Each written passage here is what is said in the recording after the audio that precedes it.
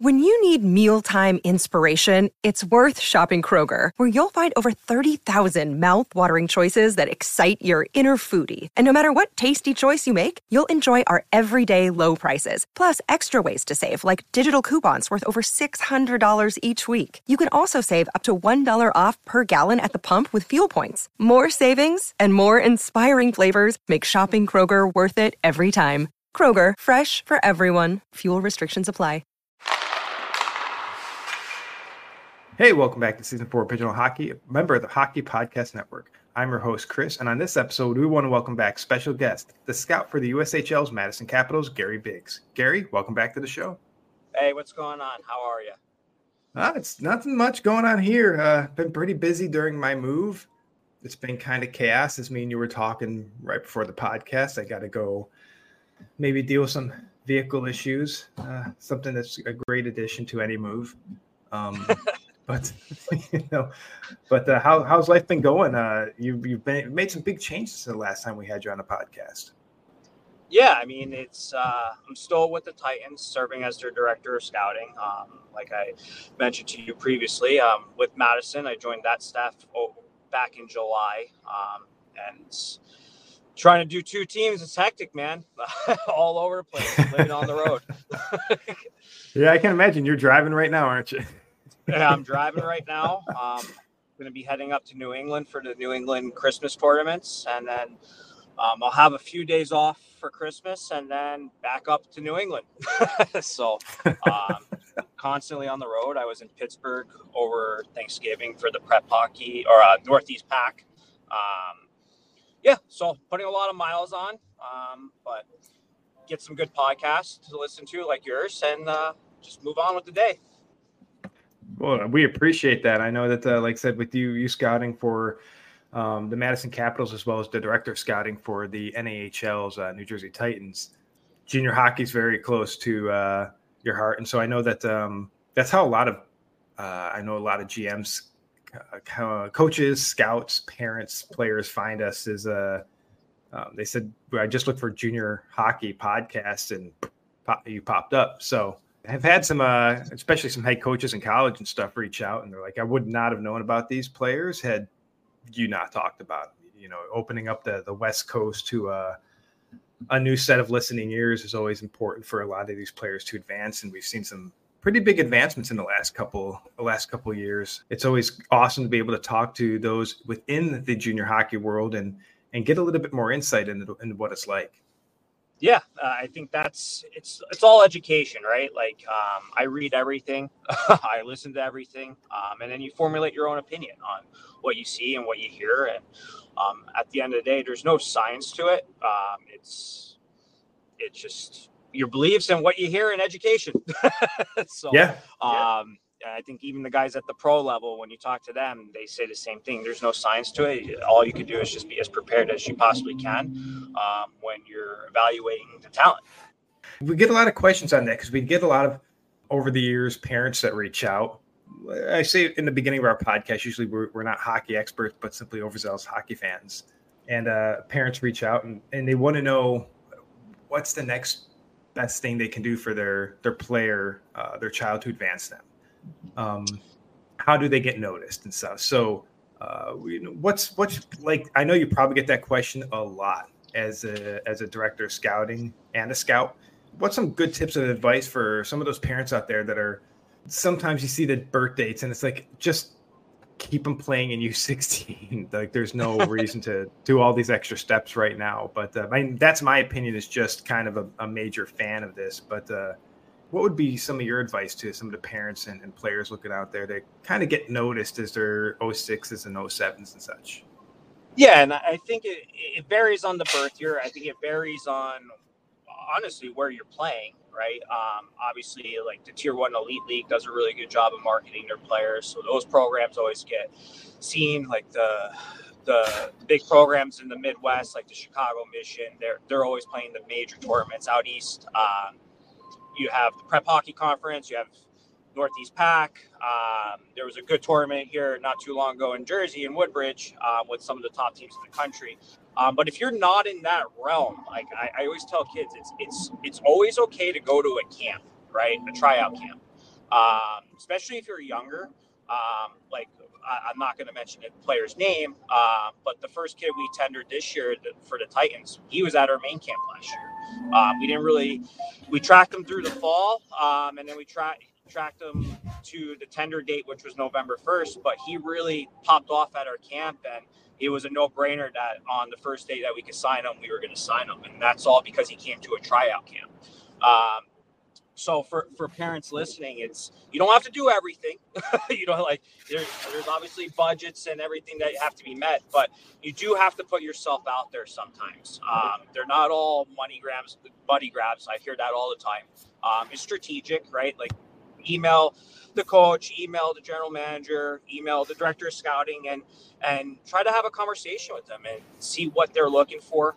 Because every team's looking for something different, right? Just because the Titans or Madison's looking for this doesn't mean Chicago and North Iowa are looking for the same thing, right? So have those dialogues and make the most educated decision on what's best, right? I usually tell kids that are starting their junior hockey process, usually at that 16U level or even 15U level for some kids, try to limit it to 3 tryout camps, right? If you could do 3 at that 15U year or 16U year, you're in good shape. And then hopefully that sets you up for a strong first year of 18U. And if you need that second year of 18U, it's not the end of the world either. A lot of good players in the North American League have 2 years of 18U experience. So that would be my generic recommendation. Okay. So for those parents that maybe don't have the budget for some of these camps, what would be, or especially the players, because I know the parents and players are listening, what would be their best bet? Should they be emailing a lot of coaches and GMs? Should they be, I see players with their own website, players that make their highlight videos. What would be the best thing to recommend if budget is a slight concern?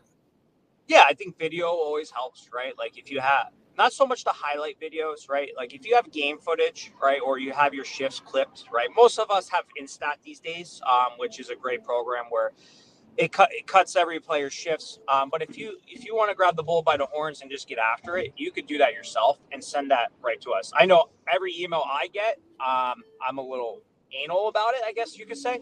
I open it and I watch, right? Because like, who knows, right? Like it's part of my job, So they don't go ignored. You may not get a response, but you're on the radar. And like for us at the Titans, we have about 8 really talented scouts that work underneath me. And I know at Madison, we have about the same, So if it's not me directly watching you at one event, it might be one of our scouts. Yeah, and I think it's important for players to know that it isn't all about trying to get to all the camps. Sometimes you just got to get some eyes on you. And a non-response doesn't mean you're not being watched. It's kind of like with some of our highlight episodes and some of our awards episodes. If we do like top 10s and top 5s, depending on the league, just because the player hasn't cracked like our awards episode doesn't mean we haven't noticed that player every month, and maybe that player just falls shy in terms of our overall rankings. I think one of the players I see just got traded this past week. He got traded with another player. And I'm like, well, I'm very familiar with both of them. I think they've both been award winners. I'm like, well, actually, one has the other. I said, I know the other's name because I've been monitoring them all season and they're always close, but I don't actually think they've cracked our top 10. So I think sometimes players are like, well, I'm just being ignored. I'm being given the cold shoulder. I'm not getting an award, or these scouts aren't paying attention to me. They might be. In fact, they might just silently watch. And I think that's sometimes I think, yeah, and some of these players, and I've seen it in multiple levels. Attitude makes a big difference. And when scouts and GMs and coaches are watching for players that they want to add to their roster down the road, those little actions that happen on the ice, when you see a player get upset, when you see a player maybe do something you wouldn't necessarily want in your organization, the player could be somebody you've been eyeing for a really long time. And then you see some actions in a game or two where you're like, we might look elsewhere. We want something else. So as a scout and a director of scouting, how big of a role does the player's actions on the ice in terms of an engagement with the refs, getting in and out of the arena? Because sometimes you guys are there to watch them come in and out.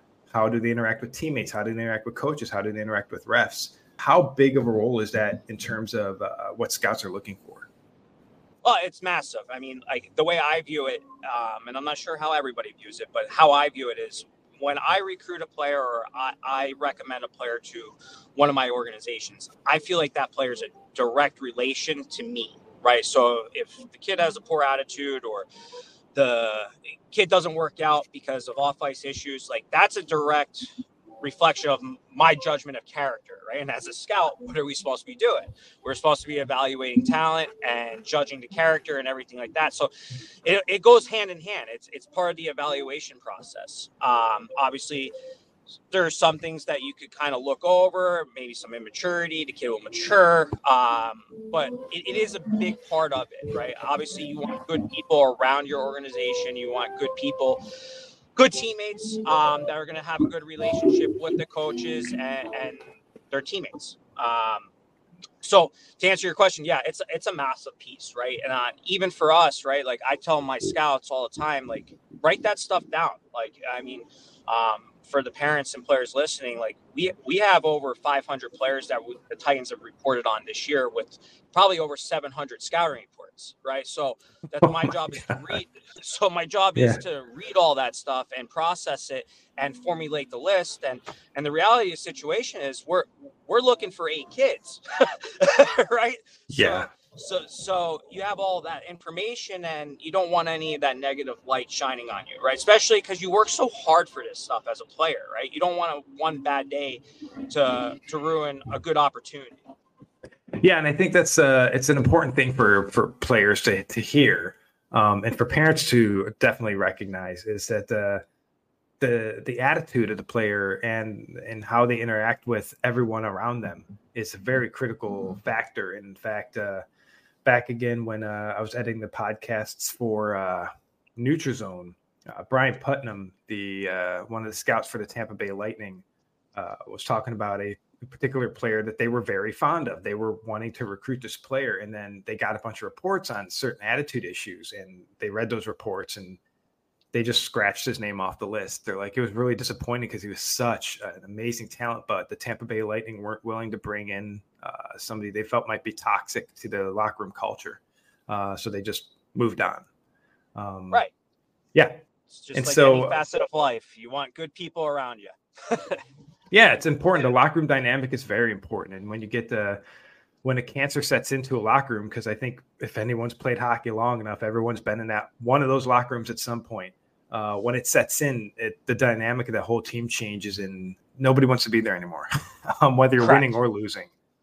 Correct. And yeah. And so that's another question I tend to get because I get a player sometimes pretty upset with the team that they're on in terms of the team's losing.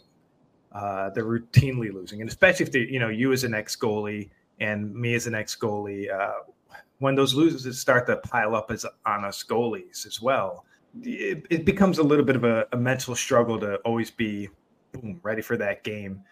Importance level of actual wins, because I know players want to be on championship rosters. Those are always fun to be on. Everyone likes to be on a winning team. Yeah. But at the end of the day, does it really matter to scouts whether you're on a winning or losing team?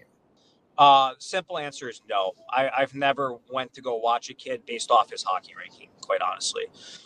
Obviously, the better teams always get more eyeballs. But if you're not on one of those teams, doesn't mean you're not going to get viewed. I can promise you that. Especially if you give us a good reason to go watch you. I think I speak for all scouts, right? You're always looking to find that under the radar type of kid, right? So if I get a lead on something that no one else has, right, I'm definitely going to go watch, right? I watch a lot of tier 3 hockey myself, right? Like a lot of tier 3 kids say like, well, it's tier 3. I'm never going to move up to tier 2. That's not true. We had a player 2 years ago, Tyler Sanborn, who has now moved on to play Division 3 hockey, but he helped us win a Robertson Cup. I got him out of tier 3 hockey, so simple answer. No, it doesn't matter if your team's winning or losing. Does it help if they're winning? Obviously it does. But at the end of the day, I'll go watch anybody anywhere, right? And I think the best guys that are in this industry and the best organizations probably have that same mentality. And I think it's important for players to know that at the end of the day, you're the person that they're watching. You're the player that they're watching. They're not watching how your team performs. They're watching how you perform with your team. And I think that's important. So let's take a moment to recognize the sponsor for this episode, and that's going to be DraftKings. Bet the action on the ice with DraftKings Sportsbook. My Sabres visit the Leafs this weekend, and there's a 1.5 spread. So download the app now and use code THPN. New customers get $150 instantly in bonus bets for betting just $5 on hockey. That's code THPN only on DraftKings Sportsbook, an official sports betting partner of the NHL. The crown is yours. Bonus bets expire 168 hours after issuance. Gambling problem? Call 1-800-GAMBLER or visit www.1800gambler.net. In New York, call 877-HOPE-NY or text HOPE-NY 467-369. In Connecticut, help is available for problem gambling. Call 888-789-7777 or visit ccpg.org. Please play responsibly on behalf of Blue Hill Casino and Resort. 21 plus age varies by jurisdiction, void in Ontario. Bonus bets expire 168 hours after issuance. See dkng.com/hockey for eligibility and deposit restrictions, terms, and responsible gaming resources. NHL and the NHL Shield are registered trademarks of the National Hockey League. Copyright NHL 2023, all rights reserved. We again want to thank DraftKings for sponsoring this episode. Another big question I tend to see is what's the most important, and this changes, and this is going to change, I think, per scout. But what's the most important factors that a scout is looking for when they're watching a player? We know about like hockey IQ.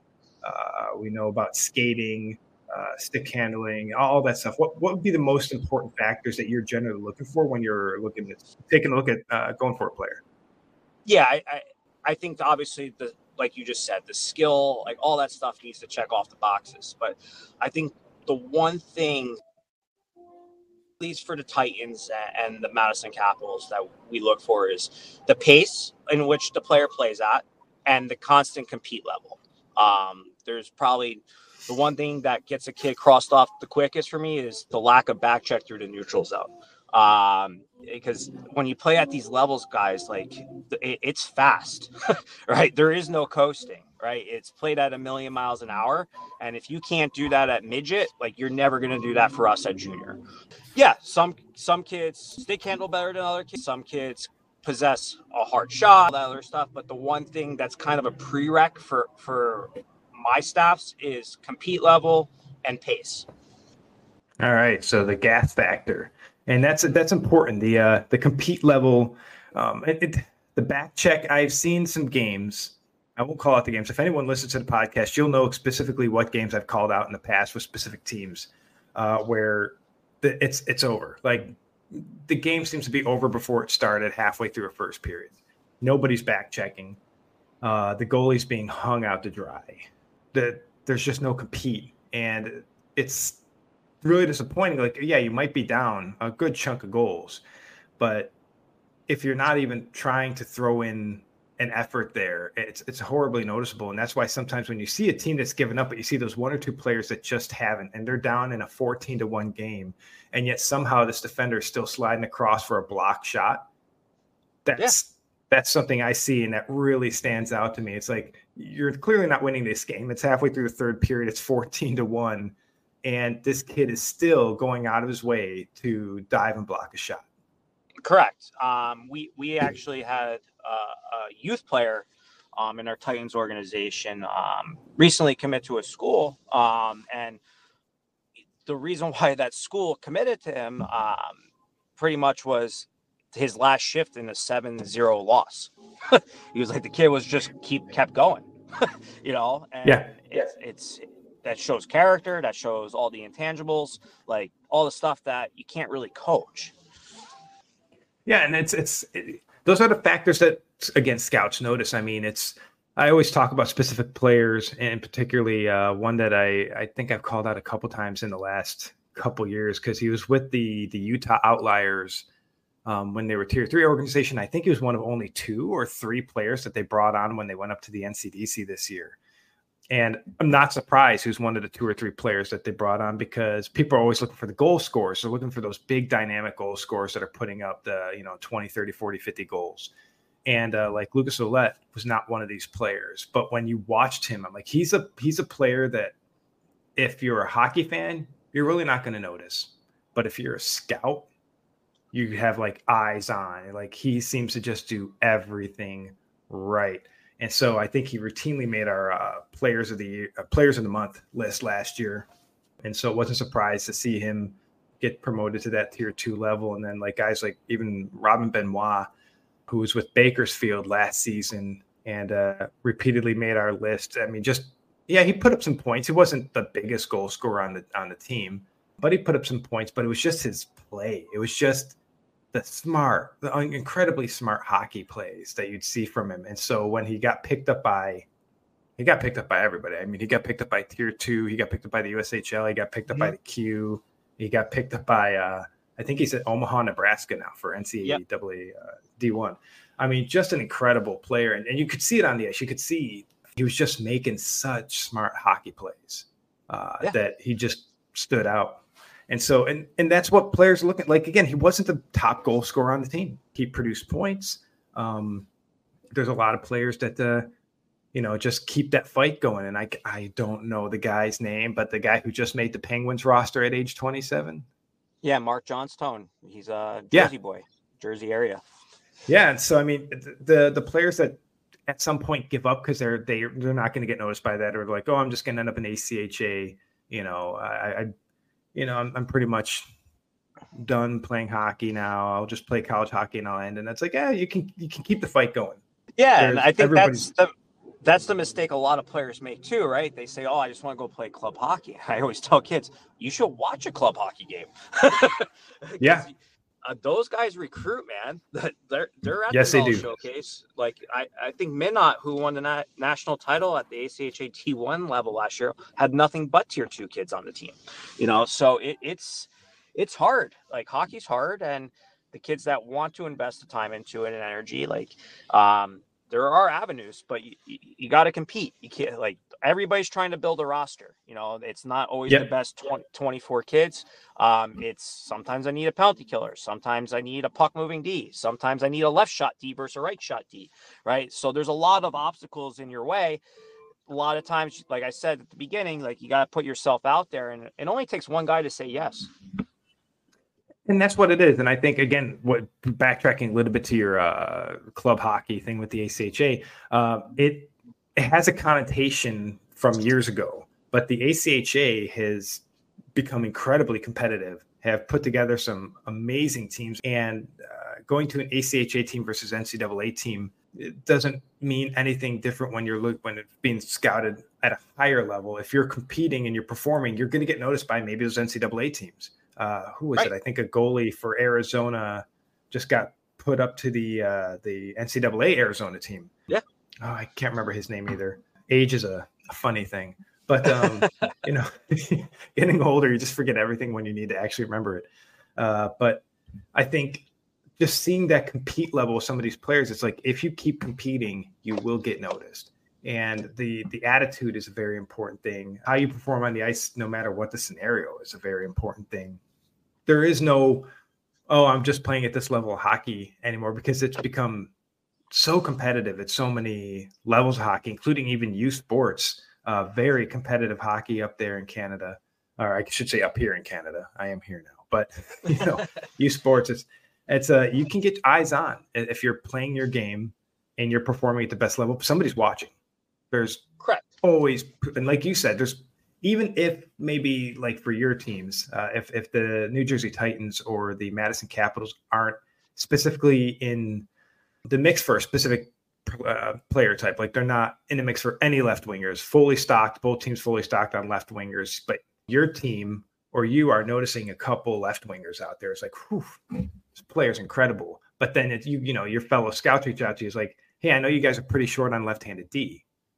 I've been noticing this player. We don't need him, but you might want to take a look, because scouts talk and they share that information when they're like, my teams don't need this, but I know what I can reach out to some of my fellow teams. Like, hey, if we had space to pick this player up, we'd try to sign him. Right. Give him a look. Right. It is a lot of relationships. It is a small circle. We all try to help each other to a certain extent, right? You don't want to help too much, because you don't want to start losing hockey games. But yeah, But to a certain extent, I think furthermore too, right? Like at the top, whether it's the USHL or the North American League, the top organizations, like I said earlier, like we have notes on a lot of kids. You may end up in the North American League. You may not start with us, but I guarantee you, I probably have a report on you somewhere. And if you do get put on the trade block, I'm probably reading those reports, So again, it is treated like pro hockey at the junior level, at least at the tier 1 and tier 2. And that's what our staffs do, right? Like we're detailed, we're strategic, and I think the best teams that consistently win, I don't think it's shock, right? They have good scouting staffs. It's like I don't remember a time a coach won without good players. You know what I mean? Right. So it is the lifeline to these organizations, and for the players listening out there, like you just never know who's watching you. My mom said that to me when I was younger, right? And it still holds true today. You just never know, right? I popped in to go say hi to my EHL friends the other day, and I watched a full EHL game. Those kids had no idea NAHL Scout was there or USHL guy, right? Like, and it's just, I spent the time, I went and watched a few kids, and that's it. Like you just never know. Yeah, and you never know who's watching. I mean, even some of these, like you said, for something as simple as for us, a podcast, the amount of times we've been reached out to by various organizations within the U.S. and Canada, colleges, tier 2 programs, specifically a program I remember they sent me a message like, are you aware of any, are you aware of any D1 talent that you're currently watching from the games that you watch? And it was from a tier 2 program in Canada. I won't mention the league because that'd be too specific, but it was from a tier 2 program in the middle of Canada. So I will specify it does not come from like the East Coast. This was a tier 2 program in central Canada somewhere. And they're just, are you aware of any D1 talent that maybe we should be taking a look at? A couple of these players would definitely be somebody I'd be willing to give a look at for at least going up to tier 2 right now. Whether or not they could be tier 1 really truthfully depends on if they compete there at tier 2. That was that.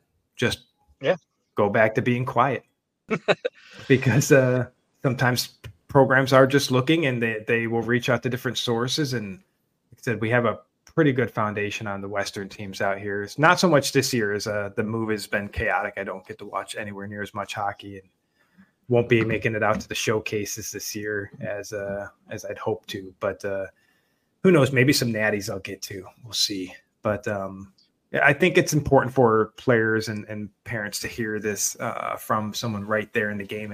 And Gary, we'll probably be bringing you back on here in the coming months as well to talk a little bit more details. And I know that my co-host couldn't make it on this one, but he, being fairly new to junior hockey, had some questions that I wouldn't even be able to predict he might have when it comes to just learning more about junior hockey. Because, he'll just ask the questions too. He's like, well, what's different from what's a NAHL compared to the USHL? I don't understand it. I'm like, oh, well, the USHL is the top level. It's tier 1.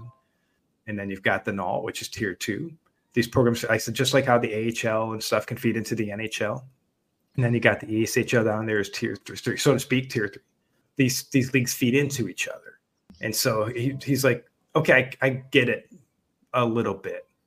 But where does this league fit? I'm like, well, okay, this team. And so I think those questions would be very important for him to be able to ask in a future episode, because there's a lot of parents and players trying to navigate the junior hockey world, and they don't know where to start. It's always good to get those expert opinions. But Gary, we'll save some of those questions for the next podcast, and we'll give you the rest of your day back. And I know but we do want to thank you again for jumping on with us again today. Yeah, anytime. I'm looking forward to continuing to talk to you guys, and you guys do a great job. So let me know if you guys need anything. We enjoy talking to you. And again, your episode was the most popular downloaded episode prior to a couple months ago, when a few episodes just went nuts. But yours was always peaked at the top with our podcast. So I know that listeners were definitely intrigued to hear what a director of scouting had to say. So we want to again thank you for joining us. He's the scout for the USHL's Madison Capitals, as well as the director of scouting for the NAHL's New Jersey Titans.